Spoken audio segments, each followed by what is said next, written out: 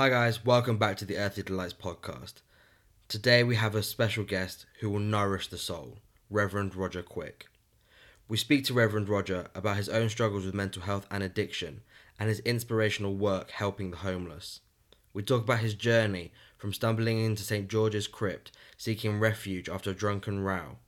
Nobody could have predicted that 40 years later he'd return as his chaplain. Reverend Roger's story is one of trials and tribulations, but ultimately one of compassion. I hope you enjoy it as much as I did. It was such an honour to talk to Reverend Roger. So without further ado, here is Reverend Roger Quick.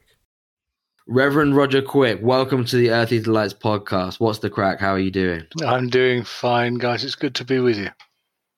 Thank you very much. We're really looking forward to this podcast. We've exchanged some lovely emails, and you've actually exchanged some memes with me, which was quite unexpected, but nice to see, and it made me chuckle. But before we get going, I'd just want to, for people who don't really know your story, could you just give us a bit of a background how, we've kind of connected through the Elite alumni system. How did that take place? Your role in the Leeds as a graduate, and then to where you are now? Okay. Well, I was an undergraduate at Leeds in the mid-70s, and there was one occasion just after my time there when I'd had a violent domestic row, and I ended up in Leeds on the streets looking for somewhere to stay. And I went to St. George's Crypt, which is a homeless charity, been working in Leeds since 1930. And I got turned away because I was too drunk. The Crypt has had one rule for many years, which is not to let you in if you're as pissed as a fart. And basically, I got very, very kindly sent away to the Salvation Army, who'll take you in any state, or they did in those days. And I went down there. They were full. I ended up walking across some waste ground and suddenly came to a halt. It was well after midnight by this time. And I realized that if I'd taken one pace more, immediately in front of me was a deep, deep hole in the ground on a building site. And as I looked down, I could see the moonlight reflecting off water a long way down. And if I'd taken one step more, I don't think anyone would have found me. And I'm pretty sure I wouldn't have survived. Well, I wouldn't have done. That sort of sobered me up slightly. And I went off to a mate's house, went sofa surfing. And that was my first experience of St. George's Crypt, where I've been chaplain now for the last 7 years. In the intervening nearly 40 years, all sorts of stuff happened, which I can tell you about in due course. One of the constant themes through all of that has been mental illness, which had afflicted me before and still comes back in an odd way that enables me to do the work that I do now better than would be the case, I suspect. Maybe I'm just trying to find an optimistic slant on it, but I honestly believe it. It does help. Yeah, that's how I came to be here. It's interesting because I think a lot of people are going to see this podcast and see, Reverend Roger Quick, and they're going to think, oh, here we go. It's going to be a sermon, or it's going to be this guy trying to convert us all into Christians once more. But you've actually, in your youth, were an ardent atheist. Is that right? Yes, absolutely. No, I'm not about to convert anyone. Do what you like. I need to give you some background to that. I was brought up in a very, very religious background. My father was ordained, as was his father, in a fairly narrow Protestant evangelical sect. By narrow, I mean that, for example, when I was young, we didn't have a television because it was regarded as the devil's instrument. Having the wireless on was slightly suspect programs were carefully chosen, and we weren't allowed to listen to it on a Sunday. We weren't allowed to play cards. Drinking alcohol didn't happen. Smoking cigarettes was definitely a sin, and sex, frankly, did not exist. Yeah. So I had all that. When I was 8 years old, my dad had a change of heart and became rather more mainstream, which was Methodist. That didn't necessarily mean that everything suddenly changed and we went pole dancing at weekends. But a lot did change. But I was my dad's organist and choirmaster from the time I was 12 years old, which meant I spent more time in church than any child should, frankly. And by the time I left home for university, I'd had it up to here. I really didn't want to see the inside of a church again. I'd seen too much hypocrisy. I'd seen people being mean to my dad, who was a lovely guy. And it seemed to me that if that was your Christianity, well, you can stuff it, frankly. And I didn't see any reason to believe. There seemed nothing logical or reasonable about it. And so by the time I hit university, I was atheist. Not in any particularly strident way, If someone wanted to believe, on you go. Mm-hmm. If you want that sort of mental and spiritual crutch, if you feel you need that, fine. I don't. Now I'm going to the pub. And that was how I arrived at that place, really. And do you believe, you spoke about your mental, some of your mental struggles, did they start to take place or take shape during that time when you kind of lost your faith, or was that after? No. I think the mental health problems went way back into childhood. Right. As a young child, I was asthmatic, which was rare in those days. I only knew one other child with asthma, and I spent vast amounts of time in hospital. So I only got about half the schooling that I would otherwise have done. And I think it was psychosomatic. It was certainly stress-related. They never found any allergy or any other particular reason why it should have happened. And at puberty, interestingly, it changed in that I seemed to grow out of the asthma, but was very quickly diagnosed with some mental health issues. Now, we're talking about the mid-60s here. That's the 1960s, yeah. Mm-hmm. And the diagnostic tools, particularly for pediatric psychiatry, were pretty basic. I went along to the doctor because my family recognized that I was having some problems. And he diagnosed something called nervous exhaustion. God knows what that was meant to be, and gave me some Valium and a couple of other things. It didn't really help. It didn't really help that my home life wasn't terribly happy. It was a bit isolated. My school life was certainly isolated because I was supposed to be a good Christian at all times and witness to the Lord before the sinners who made up the rest of my class. Now, the rest of my class were fantastic, actually, when I think back. We met up just 4 or 5 years ago for the first time in 40-odd years. Wow. And the reunion, I said, so what are we going to do? Right, I'll tell you what we're going to do, Rog. We'll meet up outside the Odeon, Leicester Square, and just take it from there. All right. So we did. And I got talking to one of my friends who was a skinhead. I mean, proper skinhead. He was a Chelsea boot boy and went out what he would have called packy bashing. And it was really... there was some unpleasant and violent stuff going on. Now, he bullied me on a daily basis, very rarely physically, but socially, mentally, more or less all the time, between every lesson. And that didn't help my mental health much at all. Yeah.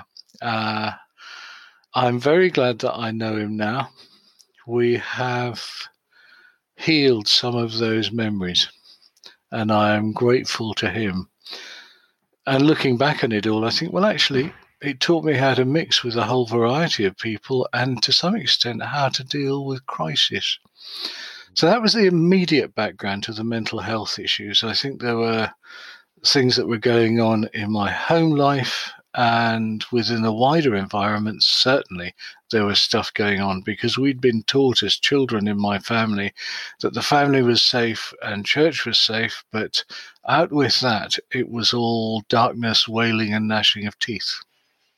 You from what I've read, you come across, or people write about you anyway, I'm sure you're too modest to say so yourself, but as somewhat of a musical prodigy.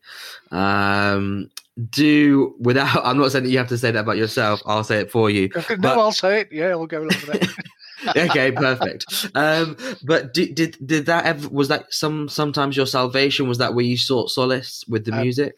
Absolutely. I retreated into it. Before I can remember doing it, I'm told by members of my family that if anything upset me, I went to the piano and played it out. And it really was. It helped me hugely. It was something I could lose myself in. It's something that I felt I was good at. And I suppose comparatively I was. I got a place as a junior at the Royal College of Music when I was 13. That was on Saturdays. I went there. And that saved my life, frankly, because I was with other young people who were musical, and it was a huge, huge thing. And I suddenly felt at home. It was brilliant. It was wonderful. Yeah, music was my salvation. And when you had this really kind of strict upbringing, then you get to Leeds Union. Anyone who knows Leeds Union, I suspect it's probably the same back then as it is to these days. It's quite the place. There's more than one pub to lose yourself in. And you spoke about how you'd had this drunken row, which had then led you to the George's Crypt for the very first time. Do you think that maybe the university and the stark contrast it had with your childhood was almost kind of too much to bear all at what this sudden change? Did that lead to what eventually happened? I think that would be a classic analysis and a reasonable one. I was suddenly free.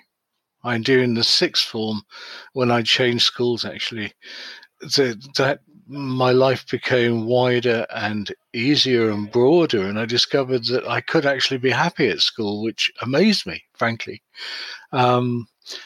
I had a gap year, which was a bit unusual, where I did some musical work and other stuff. And then, coming up to Leeds University was like coming up for air. It was fantastic. Now, this was 1974. Now, for a lot of us, the 60s really happened in the 70s. Yeah. Right. And, in my case, it was sex, drugs, and Beethoven rather than rock and roll. But I spent a lot of time in the Faversham, the on-campus pub, now and again in the Union Bar, and apart from that, huge amounts of time with, would you believe, the Light Opera Society, which doesn't, singing Gilbert and Sullivan, sound necessarily promising as a den of vice and iniquity, but it had its moments, believe me. Yeah. And I started with a lot of energy. Towards the end of my first year, I began to fall apart mentally. There was a specific trigger to this in the end, and that was to do with a theatrical production, oddly enough. A famous play, Peter Weiss's Marat Sade, the full title of which tells you a good deal about it. The persecution and assassination of Marat as performed by the inmates of the asylum at Charenton under the direction of the Marquis de Sade. Yeah, a nice bright little number then. Well, I wrote the score for it and we did it. And it actually won the National Student Drama Festival that year. It was a fantastic, heart-stopping production. But I was on stage playing musical instruments, but playing the part of a lunatic for 3 hours a night as we did that. And by the end of the run, I couldn't put the lunatic bits back. I'd somehow had access to parts of myself. It was real method acting, I guess. And that and some emotional relationship problems, inevitably. Probably too much weed as well, maybe too much booze. And one night I just sort of cracked up, basically, and was sitting sobbing in a chair. And a doctor came out from student health department and took me in for the night, tranquilized me fairly heavily. And when I woke up about noon the next day, he was there sitting on the edge of my bed, and he looked at me and he said, "You look like you need a cigarette." That was proper doctoring, you know. He said, "We'll open the window so matron doesn't find out." Then gave me one of his Rothmans. That was the beginning of a formal medical journey, if you like. Yeah. It's interesting you say that, Roger, because recently I rewatched a documentary with Jim Carrey who talks about the difficulties of his mental health when he was playing the character Andy Kaufman. And I think the quote he says after was, he was 6 months method acting intensely. And he came home and then he said he forgot who he was. He forgot what his political moral compass was. And it's interesting to hear you have a somewhat similar experience in that. Yeah. Can you talk us through the process of you being able to maybe find then who like regain this sense of self, I guess? Yeah, if I ever do, I'll give you a call, okay? Dear God, it's an ongoing process. But there were significant moments and things that happened. And if you like, I can talk you through them. And some of that involves refinding faith of some sort as well, okay?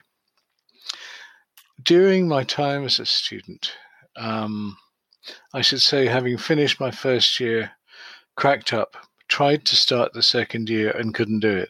I just wasn't fit mentally in any way to be able to undertake a rigorous path of study and lead something like a normal life. I was still searching for something which would make sense of it all, a sort of theory of everything, I guess. When you've been brought up within a very tightly structured system, as I had, once that's gone, it's like being cast adrift in an open boat. And I needed to find somewhere and somehow. I read endlessly. I remember reading particularly Ursula Le Guin, the Earthsea trilogy, and the first of those, where the protagonist turns and faces his fear, and then it flees from him. That spoke to my condition. I was reading the Tao Te Ching, central Taoist work. I was reading Solzhenitsyn, listening to Shostakovich, which is, Shostakovich, wonderful wrist-slashing music. It's fantastic. It's just, people think that having happy music helps when you're in the midst of depression. I do not find that. And I knew a string quartet who used to go and play in mental hospital, and they normally played a cheery bit of Mozart or Haydn or something. And one day they were short of rehearsal time and decided to play a bit of the Shostakovich they were rehearsing, and it had the most remarkable impact because it is grieving, yearning music coming out of Shostakovich's own mental health struggles throughout his life. And that spoke to the people who listened to it. Well, I found the same. It helped me. But in the middle of all this, I would go and talk to one friend in particular who seemed to understand. there were a whole group of us as students together, and we went and talked to this guy who was called John McKendrick. John was a brilliant poet and playwright, and he finished up as playwright of the National Theatre, playwright in residence. He understood. He understood somehow at a deep level and knew what to do and put me back together any number of times. And if things got really bad, I would call John. And then one morning, I got a phone call to say that he died and that he'd taken his own life. Now, I could draw a big line across my life before and after John's death, because he was my role model and guru. I wanted to follow in his footsteps. And I suddenly realized then that if I followed in his footsteps, I was going to go over the same cliff. Well, I did what I always did at times of stress. I went to the pub. And it was the Faversham early doors. And there was only one other person there who, damn it, was the university chaplain. Now, this guy wearing a dog collar, I did not trust at all. But I knew him slightly because I'd done the odd concert there, you know. And he was a man in his 50s, quite academic, quite dry, but also quite funny, as you're about to discover. And I went and sat with him and said, "How are you?" And he said, I can't get on with the church's calendar. They keep mucking around with it. It should be the third Sunday after Epiphany. Well, we've had Help the Aged Sunday, See Sunday, Single Parent Sunday. I'm going to have a fuck Sunday. Well, do you know, I nearly fell off my chair. I never heard my dear saintly father, bless him, say so much as damn. And Alan Overell took a deep drag on his cigarette and looked at me and smiled. He knew he got me. And he just looked at me and he said, "How are you?" Well, I trusted him and I told him, and it took a long time, a long, long time of telling. And at the end of my story, he just leant back and he tapped his collar and said, "You need to be one of us." Now, I had walked into that pub pretty much an atheist. I wanted nothing to do with the church. And I walked out with the sense that I should be a priest. Isn't that weird? Yeah. It was as though the belief and vocation sort of came at the same time. Sorry, how old were you, Roger, at that point? You could analyze.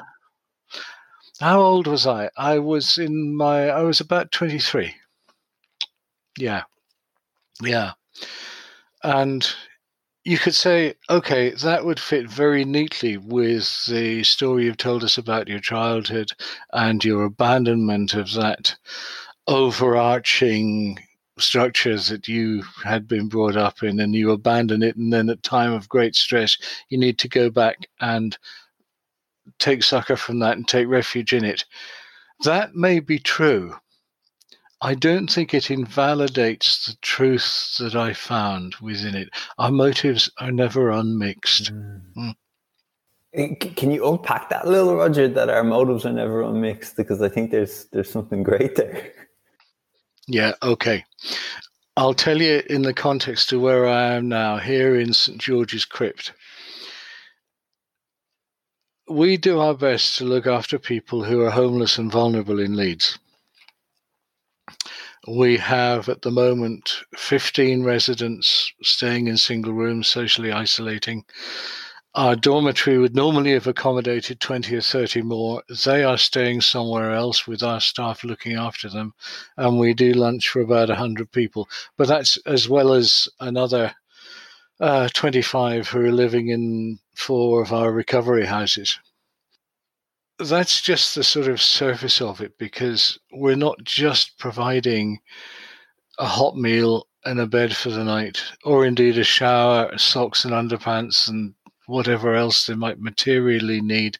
We are trying to value each person who comes in and to tell them that their lives are valuable at a time when the rest of society may well be saying to them, "You're a lump of shit," that they have nothing. They have nothing to offer and nothing to give. But that is never the case. I meet some of the most extraordinary, wonderful, beautiful, and just fantastic in every way, and interesting people in the city who come here. Yeah, I mean, yeah, they can be also rogues and villains who can be vicious, violent, and cruel to an extraordinary degree. But I know that capacity is in me also. It's in all of us. Now, we are there doing all this good stuff, looking after these homeless people. Whoopee-woo, that's fantastic. Well, you're doing a great job. Well done. And you could look at all that and say, yeah, but that gives you such a nice warm fuzzy when you've done it. You're really getting off on your good works. You like it when you go out of here and you say to people, I work at St. George's Crypt, and they say, oh, that's a fantastic work you're doing. I think that's brilliant. Yeah. And all that is really good. And all that exists, it is true. But it does not invalidate the good that we are able to do. Our motives are never unmixed. It's really interesting you say that, because Jim and I have recently spoke to Richard Moore, who he is a fascinating story and an unbelievable man. He's been blinded by a soldier during the Troubles in Northern Ireland as a young child, and he sought about forgiveness, basically, and sought out the soldier and forgave him. And through his story, he met with the Dalai Lama. And it's funny because obviously different faiths, but the Dalai Lama says there's such a thing as good selfish. And you can do something that is good for selfish reasons. And like you said, and Jim and I can attest, we do this podcast, and listen, we try our best to do it for other people. We try to get people on from all walks of life to create a sort of audio encyclopedia about mental health. But there is a selfish nature to it that Jim and I love to have these conversations. And ultimately, without the podcast, we wouldn't be able to speak to people like you. And so that's a good selfish, as the Dalai Lama would call it. I love it. You see, this is it. At the heart of all religions, and I might well include atheism in that, we're all just climbing different sides of the same mountain. Now, my side might look very, very different from yours, but we are somehow trying to go the same way. And I see that absolutely with the Dalai Lama. There's a fantastic photograph of the Dalai Lama with Desmond Tutu. And they are helpless with laughter together. And you look at this and you think, yeah, okay, I get it. You get each other. And yeah, no, that's absolutely how it should be. I wanted to ask you, because we do want to get onto the amazing work that you've done with the Crypt and what you're still doing, obviously. Before we get into that, I just want to touch, Jim said maybe at the start of this podcast that maybe some of our listeners, or the majority, would maybe define themselves as atheists. But that said, I think a lot of us, and I would include myself in that bracket, but that I think a lot of us, when I speak to people, the problem they have with religion is maybe twofold. Either sometimes the dogmatic sense of it, depending on which church or what father you've had or so on, and also I think the divinity of it all, the fact that we're supposed to believe potentially that Jesus may have fed 5,000 people with a couple of fish and some bread and this, that and the other, and that kind of leads us astray, I think. But I wondered, do you think we can accept Jesus as a moral teacher without accepting his divinity? On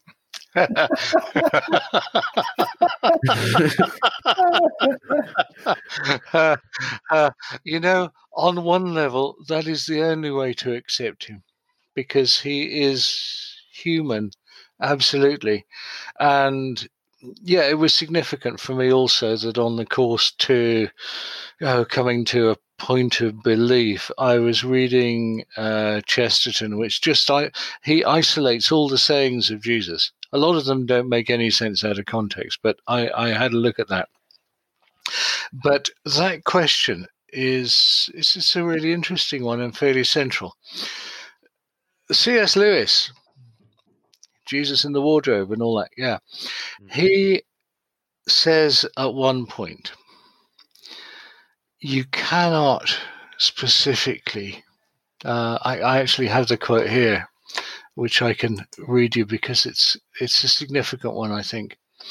He says, a man who was merely a man and said the sort of things Jesus said would not be a good moral teacher. He would either be a lunatic on the level with the man who says he's a poached egg, or else he'd be the devil of hell.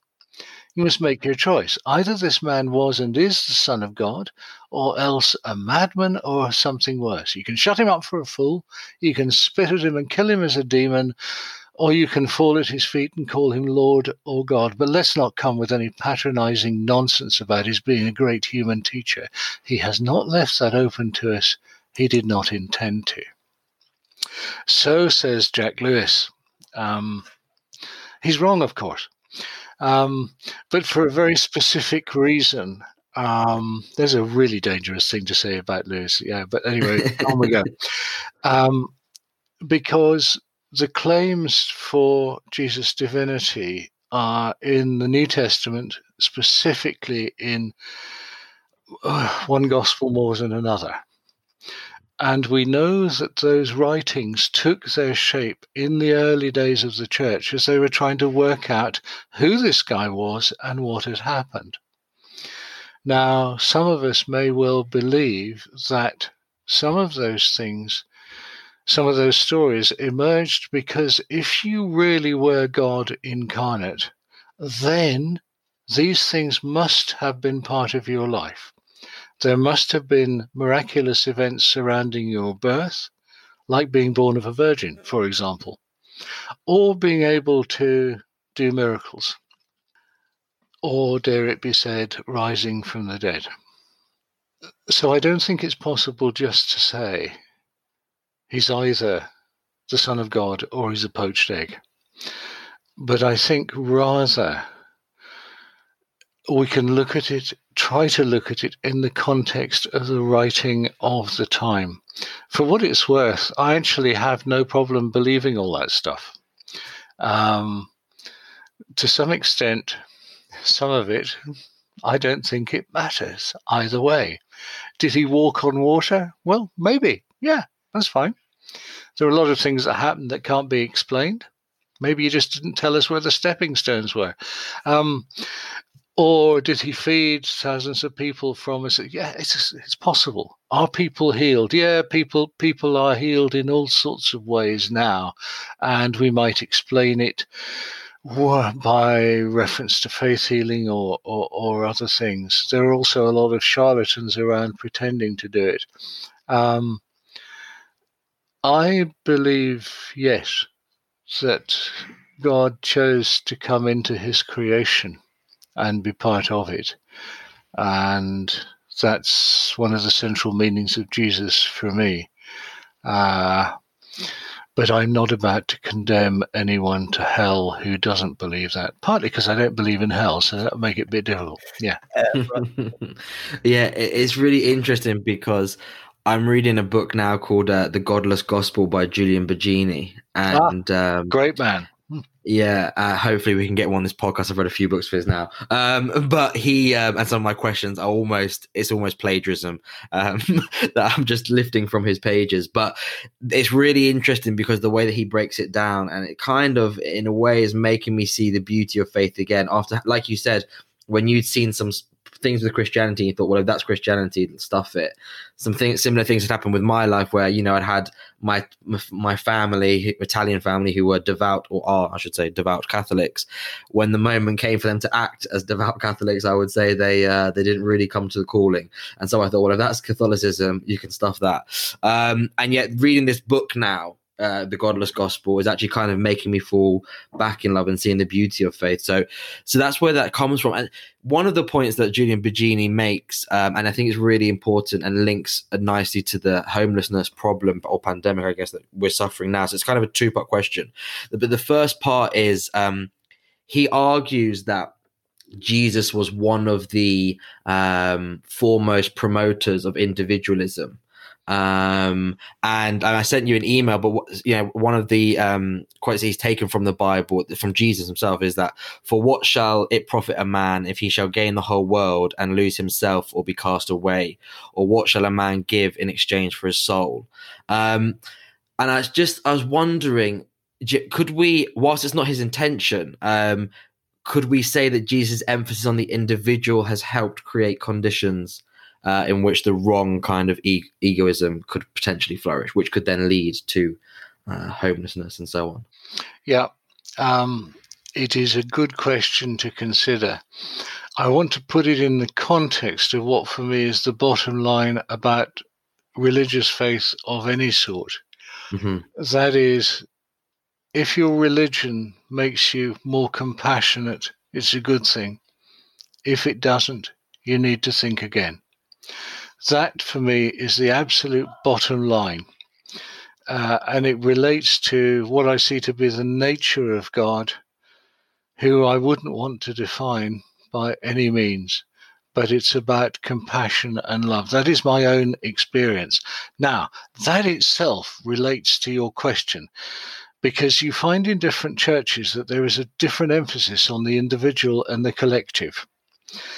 Specifically, Protestantism is very individual. You need, within the evangelical tradition, to accept the Lord Jesus Christ as your personal Lord and Savior. Okay? That's the tagline, yeah? Within Catholicism, it's part of the corporate. Now, you can see an illustration of this in what happens in terms of how Scripture is read. In the Catholic Church, the priest or deacon reads from the Bible, yeah? And everyone turns and listens at the gospel. Within the evangelical tradition, you will find in the back of the seat in front of you, for your use, a Bible. And when a Bible reading is announced, everyone turns to the umpteenth chapter of the prophet Zebulun, the 14th chapter beginning at the second verse, and they all read individually. That is a real sign of the difference between what's happening corporately and what's happening individually. Now, we can relate that to your question, which is about the relationship between the individual and the example of Jesus. Anything can be turned to bad and corrupted. The better a thing is, the worse it is when it becomes corrupted. We certainly see that in the church.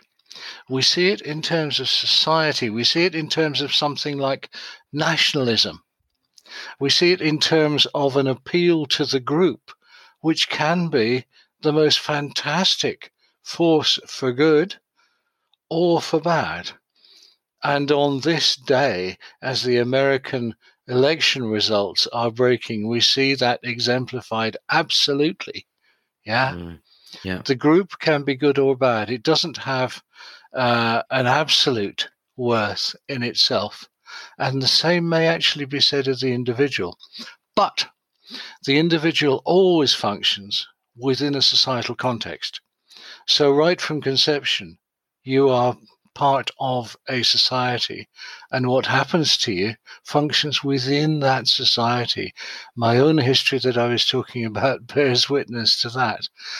And one of the things we try and do here at the Crypt is to provide something like a welcoming society which will validate someone's worth. Okay?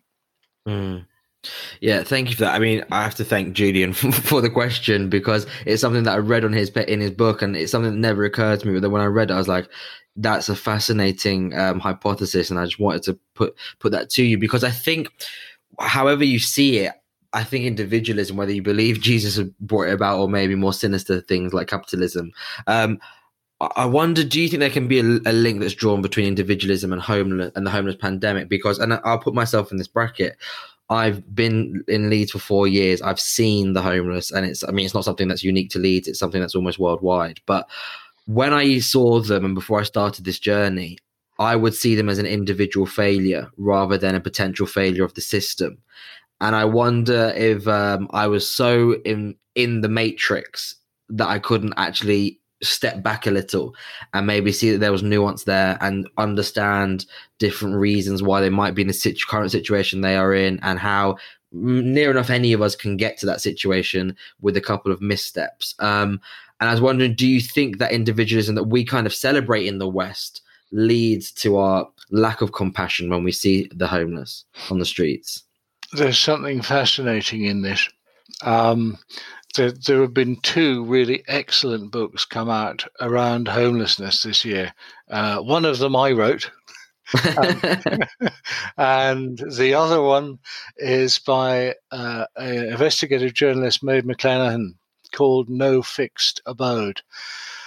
And one of the things that she says in that is she cites a piece of research which happened a few years ago, done by a guy called Lasana Harris.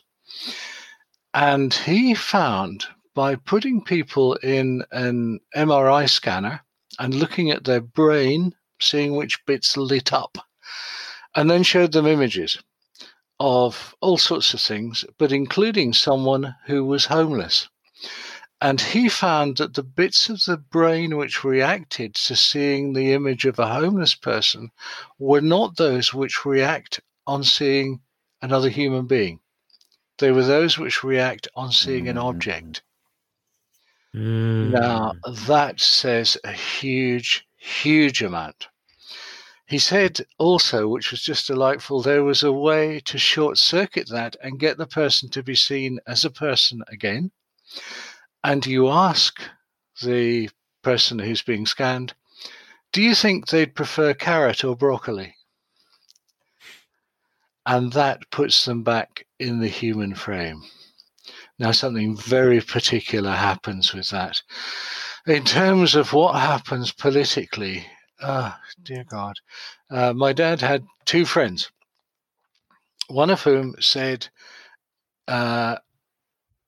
if you're a Christian, then you really ought to be a conservative.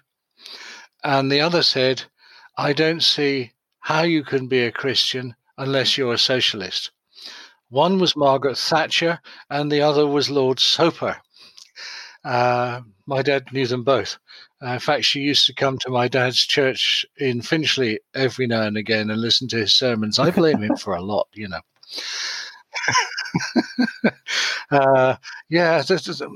Again, within different political systems, there is a capacity for compassion.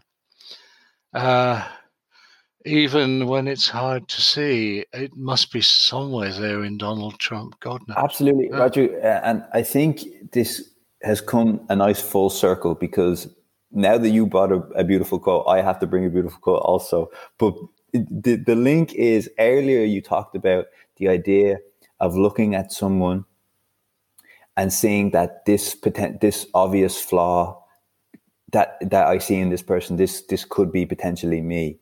And I think very few people see that. I think very few people think that really could be me. And then you talked about compassion. And there's this wonderful quote that I found this year. And it says, it goes, if only it were so simple.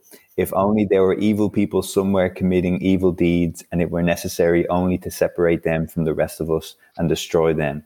But the line dividing good and evil cuts through the heart of every human being. And who is willing to destroy a piece of his own heart? I think this quote. Oh, I love that. Hey, can you send me that? Who is it? I'll absolutely send it to you. It's from a Russian author called Alexander Solzhenitsyn. I'm sure I'm not pronouncing that. Solzhenitsyn. Yes.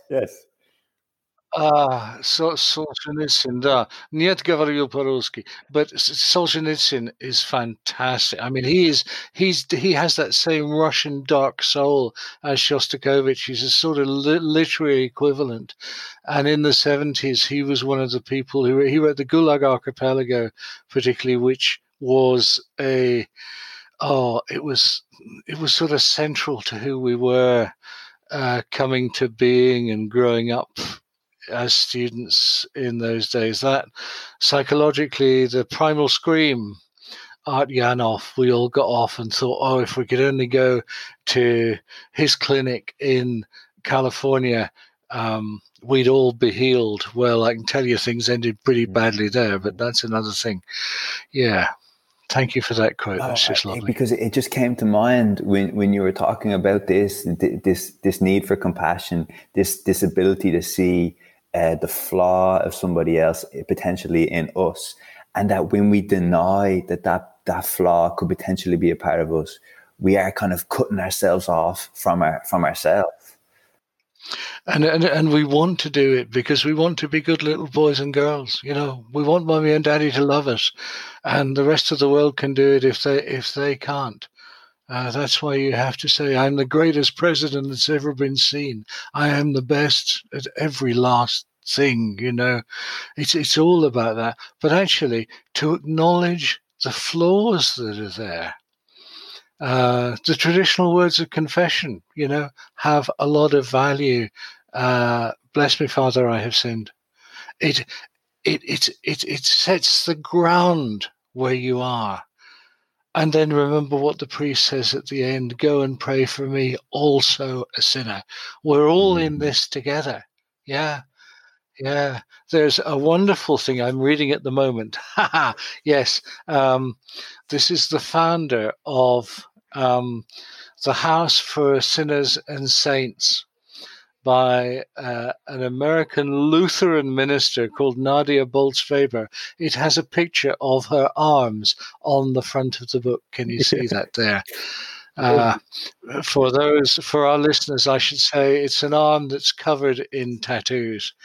And one chapter in the book is called, for example, he's a fuck up, but he's our fuck up. And yeah. You see how important the word fuck has been for my salvation. Yeah. And for all of ours, I think. And for all of ours. I think so. One way and another. Yeah, absolutely. Yeah. I was wondering,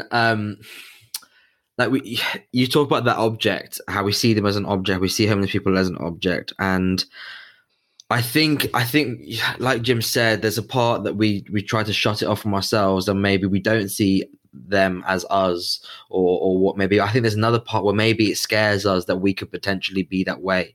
If you ever speak to someone who's selling a big issue or whatever, they often had, you know, good careers or whatever the case may be, and like I said, sometimes through their own misfortune or sometimes through something they had no control over, here they are selling a big issue on a cold winter's night. And that can scare us, I think, because we're so built into this notion of working, saving, buying a house, getting a mortgage, blah blah blah, and to see that these people were in the same rat race and here they are can be a really scary thought. How do you for anyone who's thinking of practical advice, because you always hear the thing of, oh, don't give a homeless person money because they'll only spend it on drinks and drugs, which I can't remember who said this, but I think it might have been a comedian said, well, that's what I was going to spend it on anyway, so I might as well give it to the homeless person, which I think is perfect.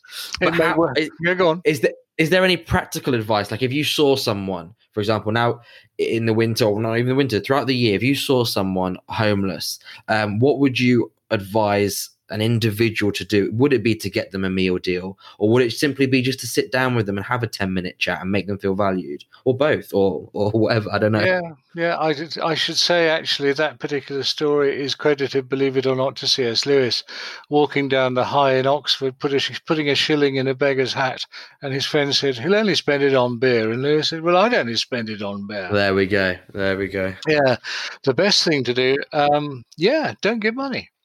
Don't give money. You're probably feeding someone's habit. I say that, and yet every now and again I will weaken and throw a quid into someone's cap. But hopefully, most of the time, what I do is I'll sit down and we'll have a smoke together. And it does the image of the church nothing but good to see a vicar sat on the pavement having a smoke with someone who's homeless. Yeah. It also helps them. It always does me good as well. By all means, get someone a coffee or a cup of tea. But you know what? Ask them first. Yeah. Do you want broccoli or carrots? Ask them. Yeah. Would you like a coffee? Because the chances are half a dozen other really kind people have given them a coffee in the last few hours, especially if they're sitting anywhere near a McDonald's. Other beef burgers are available. Yeah, just sitting and talking, unless, of course, you yourself are vulnerable. For a young single female may not wish to do that. We need to exercise some caution as well. Right. But by all means, engage in conversation. Direct people to agencies that may be able to help them. I had someone a while ago who said to me, I was talking to a group of people about the work of St. George's Crypt. And I said, "Is there any questions?" And he said, "Yeah." He said, "Why do you charge so much for people to stay overnight?" And I had an idea what was coming. And I said, "Can you elaborate a bit?" He said, "Yes." He said, "I was in Albion Street the other day and there was this guy begging. And I said to him, 'Why don't you go to the crypt?' And he said, 'I can't afford it.' And I said, 'Well, what do they charge?' And he said, 'They charge 15 quid a night.' So I gave him the 15 quid and told him, and he was very grateful, and off he went.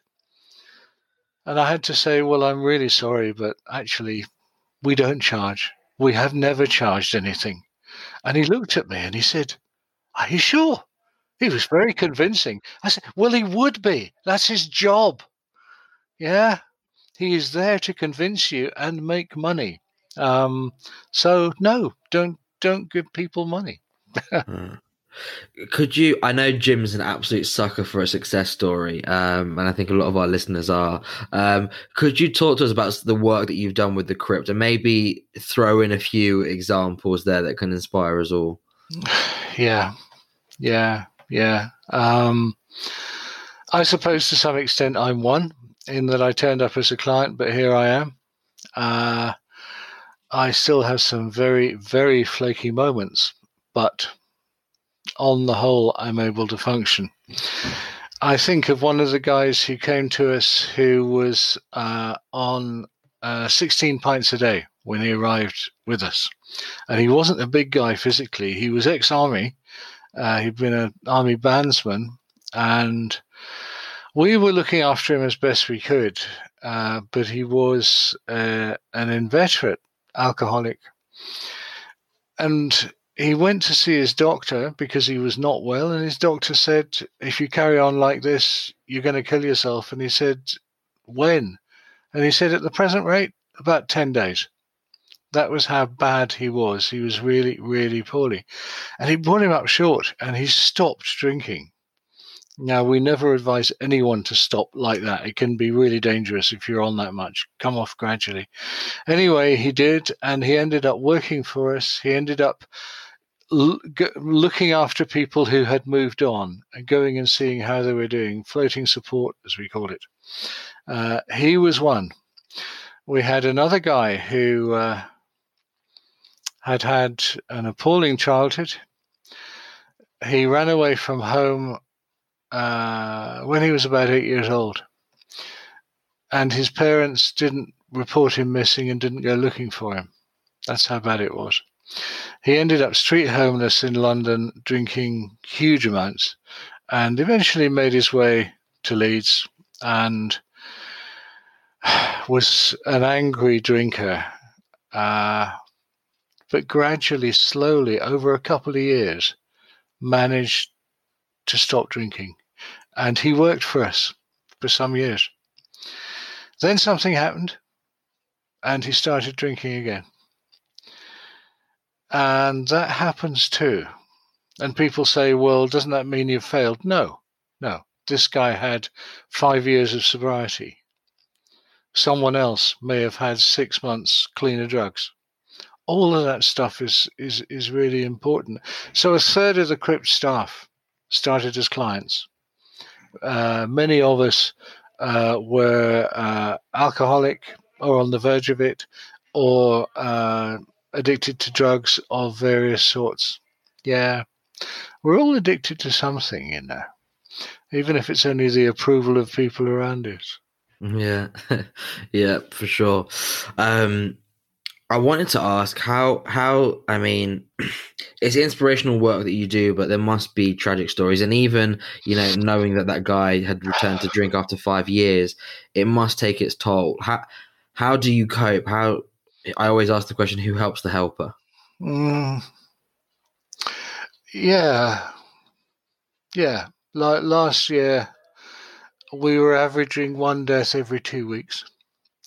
Not necessarily in the crypt, but people who were well known to us, some of whom we knew and loved and had failed to help enough somehow. Of course, it's not all about me, but yeah. How do we cope? We cope in that we are together. So we support one another. We cope with fairly black humor. We had one guy here, I remember, we'd been donated a box of chocolates, so I was taking around the offices on my morning rounds, giving everyone a chocolate. Someone said, "Oh, so-and-so in room 1 overdosed. We got the paramedics in there right now." So I went along, and sure enough, the door was open. Our centre manager was there, 2 paramedics trying to bring this guy round. And they were just waiting to see. They thought they probably had. So I offered them a chocolate. Paramedics like chocolate too, but on this occasion they said no, and the centre manager put a piece of paper on top of the box of chocolates. So I just closed it and went on to the next office, opened it, and realised I was offering people a suicide note.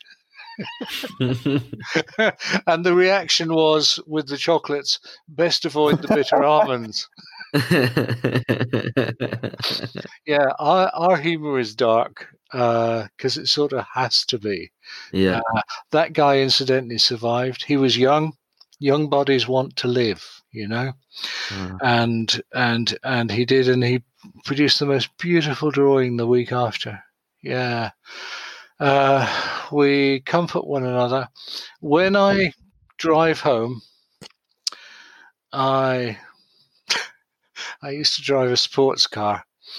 On my way leaving the crypt one day, I overheard one of the guys say to one of the others, "You don't see many 80-year-old vicars driving a fucking Scooby-Doo, do you?"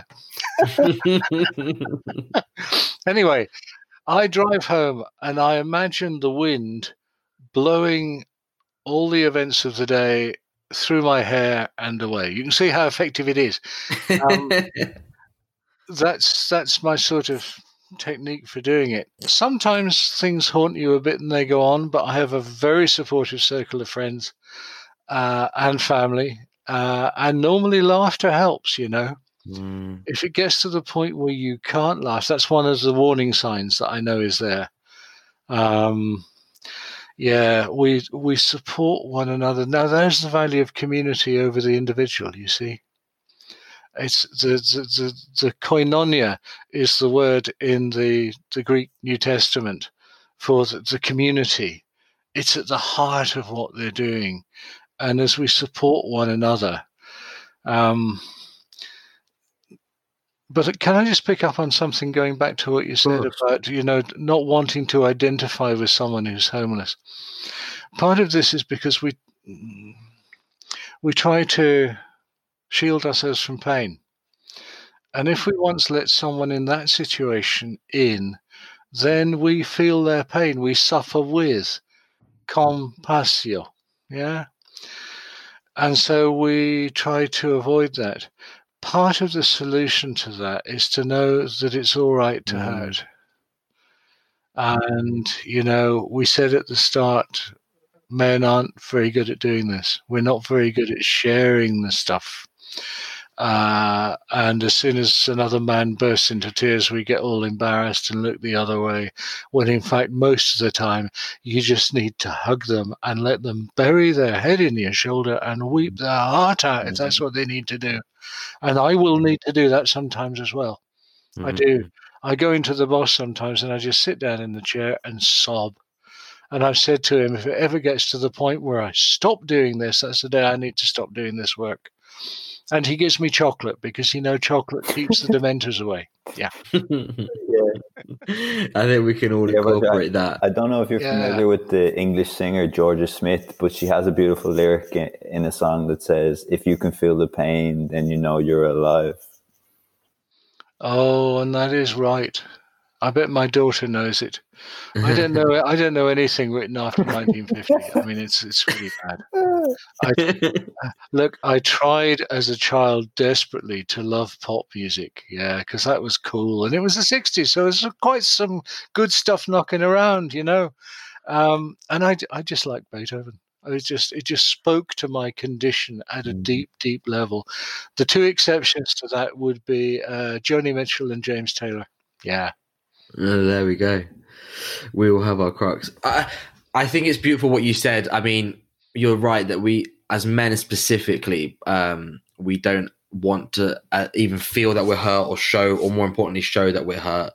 And that's a real big issue. But I find that when it happens and when we allow ourselves to express that emotion, to me anyway, this is just personal opinion, but it's all the more moving because it's so unexpected.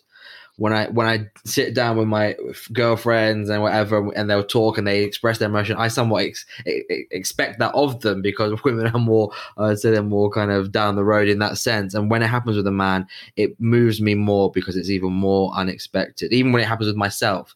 And I love the fact that you mentioned humor, because actually we only yesterday have we recorded a podcast with Dr. James Cantor, and we recorded it about the mind of a paedophile, what goes into that. And he laced that interview, which is a very dark theme, he laced it with humor when it was appropriate, but there was humor in there and it was needed. And because I don't think that podcast could have been done without it, to be quite frank.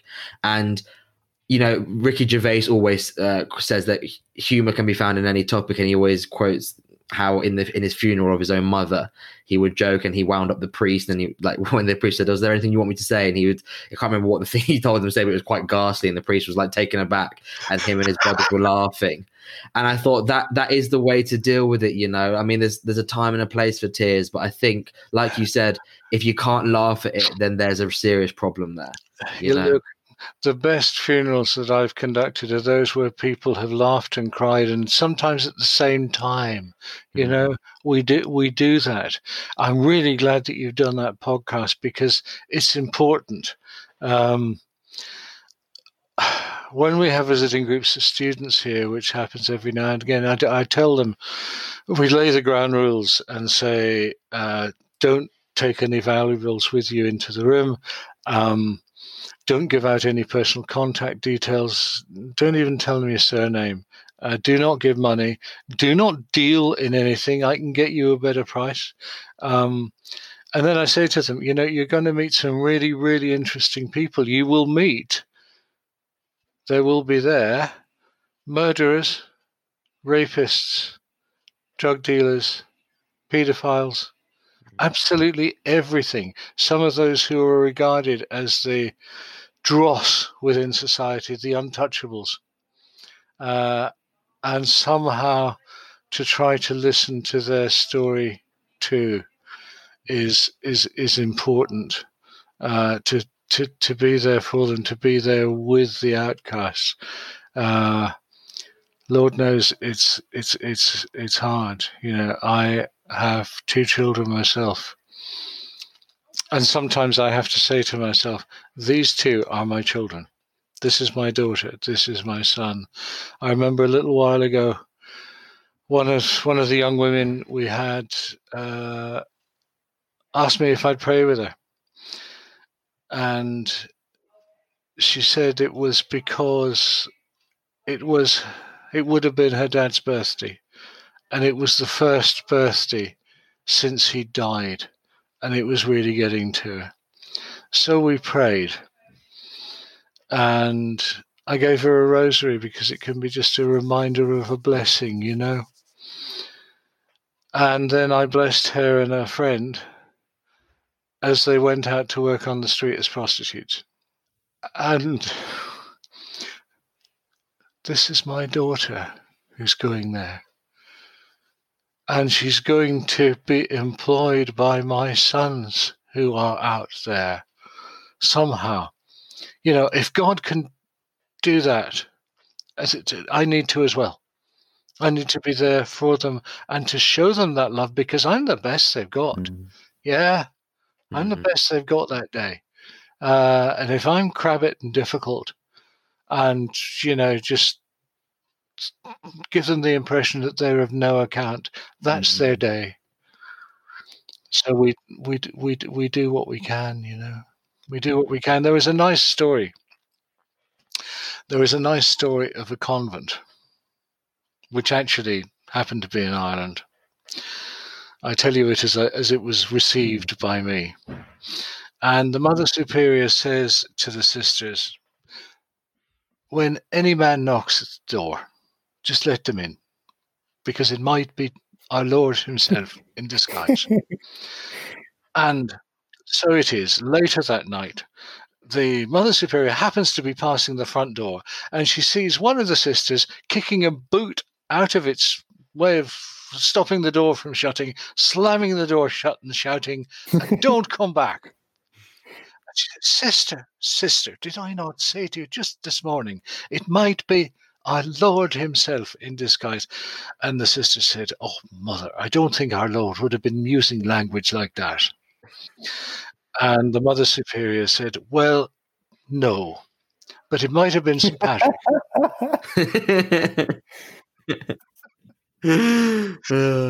Translate that into your own culture, if you will. I just, yeah, I mean, we try to see the face of Jesus in every last toe rag and scrote who comes through the doors.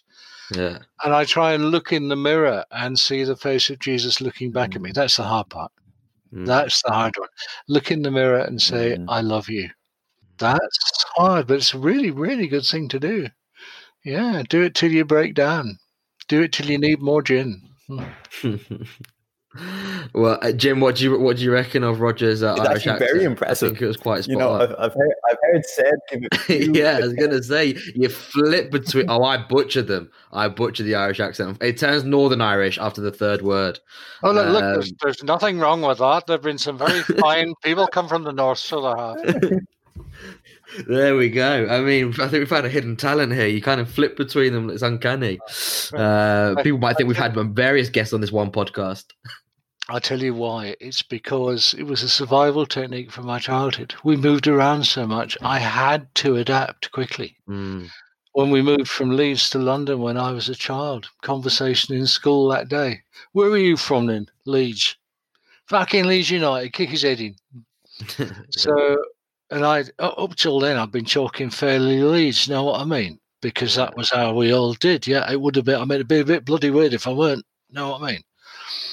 Yeah. So it comes in handy now. I mean, I do some code switching, and sometimes it used to drive me insane because my dad was Canadian. So if ever I was in Canada, I'd end up talking like him, pretty much.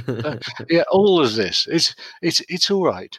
You know, again, our motives are never unmixed, but it's all right. God gets around it somehow. Roger, I just want to say it's such a breath of fresh air hearing. Not that you can be pinned down by your age, but it's a breath of fresh air to hear a man of your age express these things that very often men generally are struggling to accept and talk about. And yeah, I hope people listening, maybe, you know, over 40 as well, can be inspired by the words that you're speaking today. If anyone else is in that position, and if there's anyone else over 90 out there, I would say if you have had mental health issues in your past, talk about them. Talk about them to groups of people if you're addressing a group or anyone else. It's nothing to be ashamed of. It's nothing to be proud of. It's just human. Let's do our best to be human. Yeah. I mean, just to leave it on that note is perfect, I think. For anyone who's listened to this and maybe is in Leeds and wants to help with the crypt, where can they find some more information? Just Google St George's Crypt or Google homeless Leeds. If you're not in Leeds but want to help, just Google your home place and homeless, because there's a need everywhere for this. And don't be frightened. Well, you can be frightened, but just do it. It's all right. I was a bit frightened when I first walked in here. I didn't know what I could say to them that would be of any relevance. And that first day, I learned, actually, you know what? I was not any different from the people I was with. Yeah. Yeah. So yeah, do get stuck in. Do it. You won't regret it. It's fantastic. It is life enhancing. Really, really. Well, I tell you what, I haven't regret sending that email to you and having this conversation. It's been life enhancing. So thank you so much, Roger. It's been a real pleasure. Me too. Thanks ever so much. Okay. Bless you both. Hi, guys. Thank you for listening to the podcast. Please don't forget to subscribe and leave a 5-star review if you haven't already. Every review helps us climb the podcast charts so that even more of you can listen to our amazing guests. We really appreciate the support. Remember to tune in next week. But until then, keep safe and have a good one.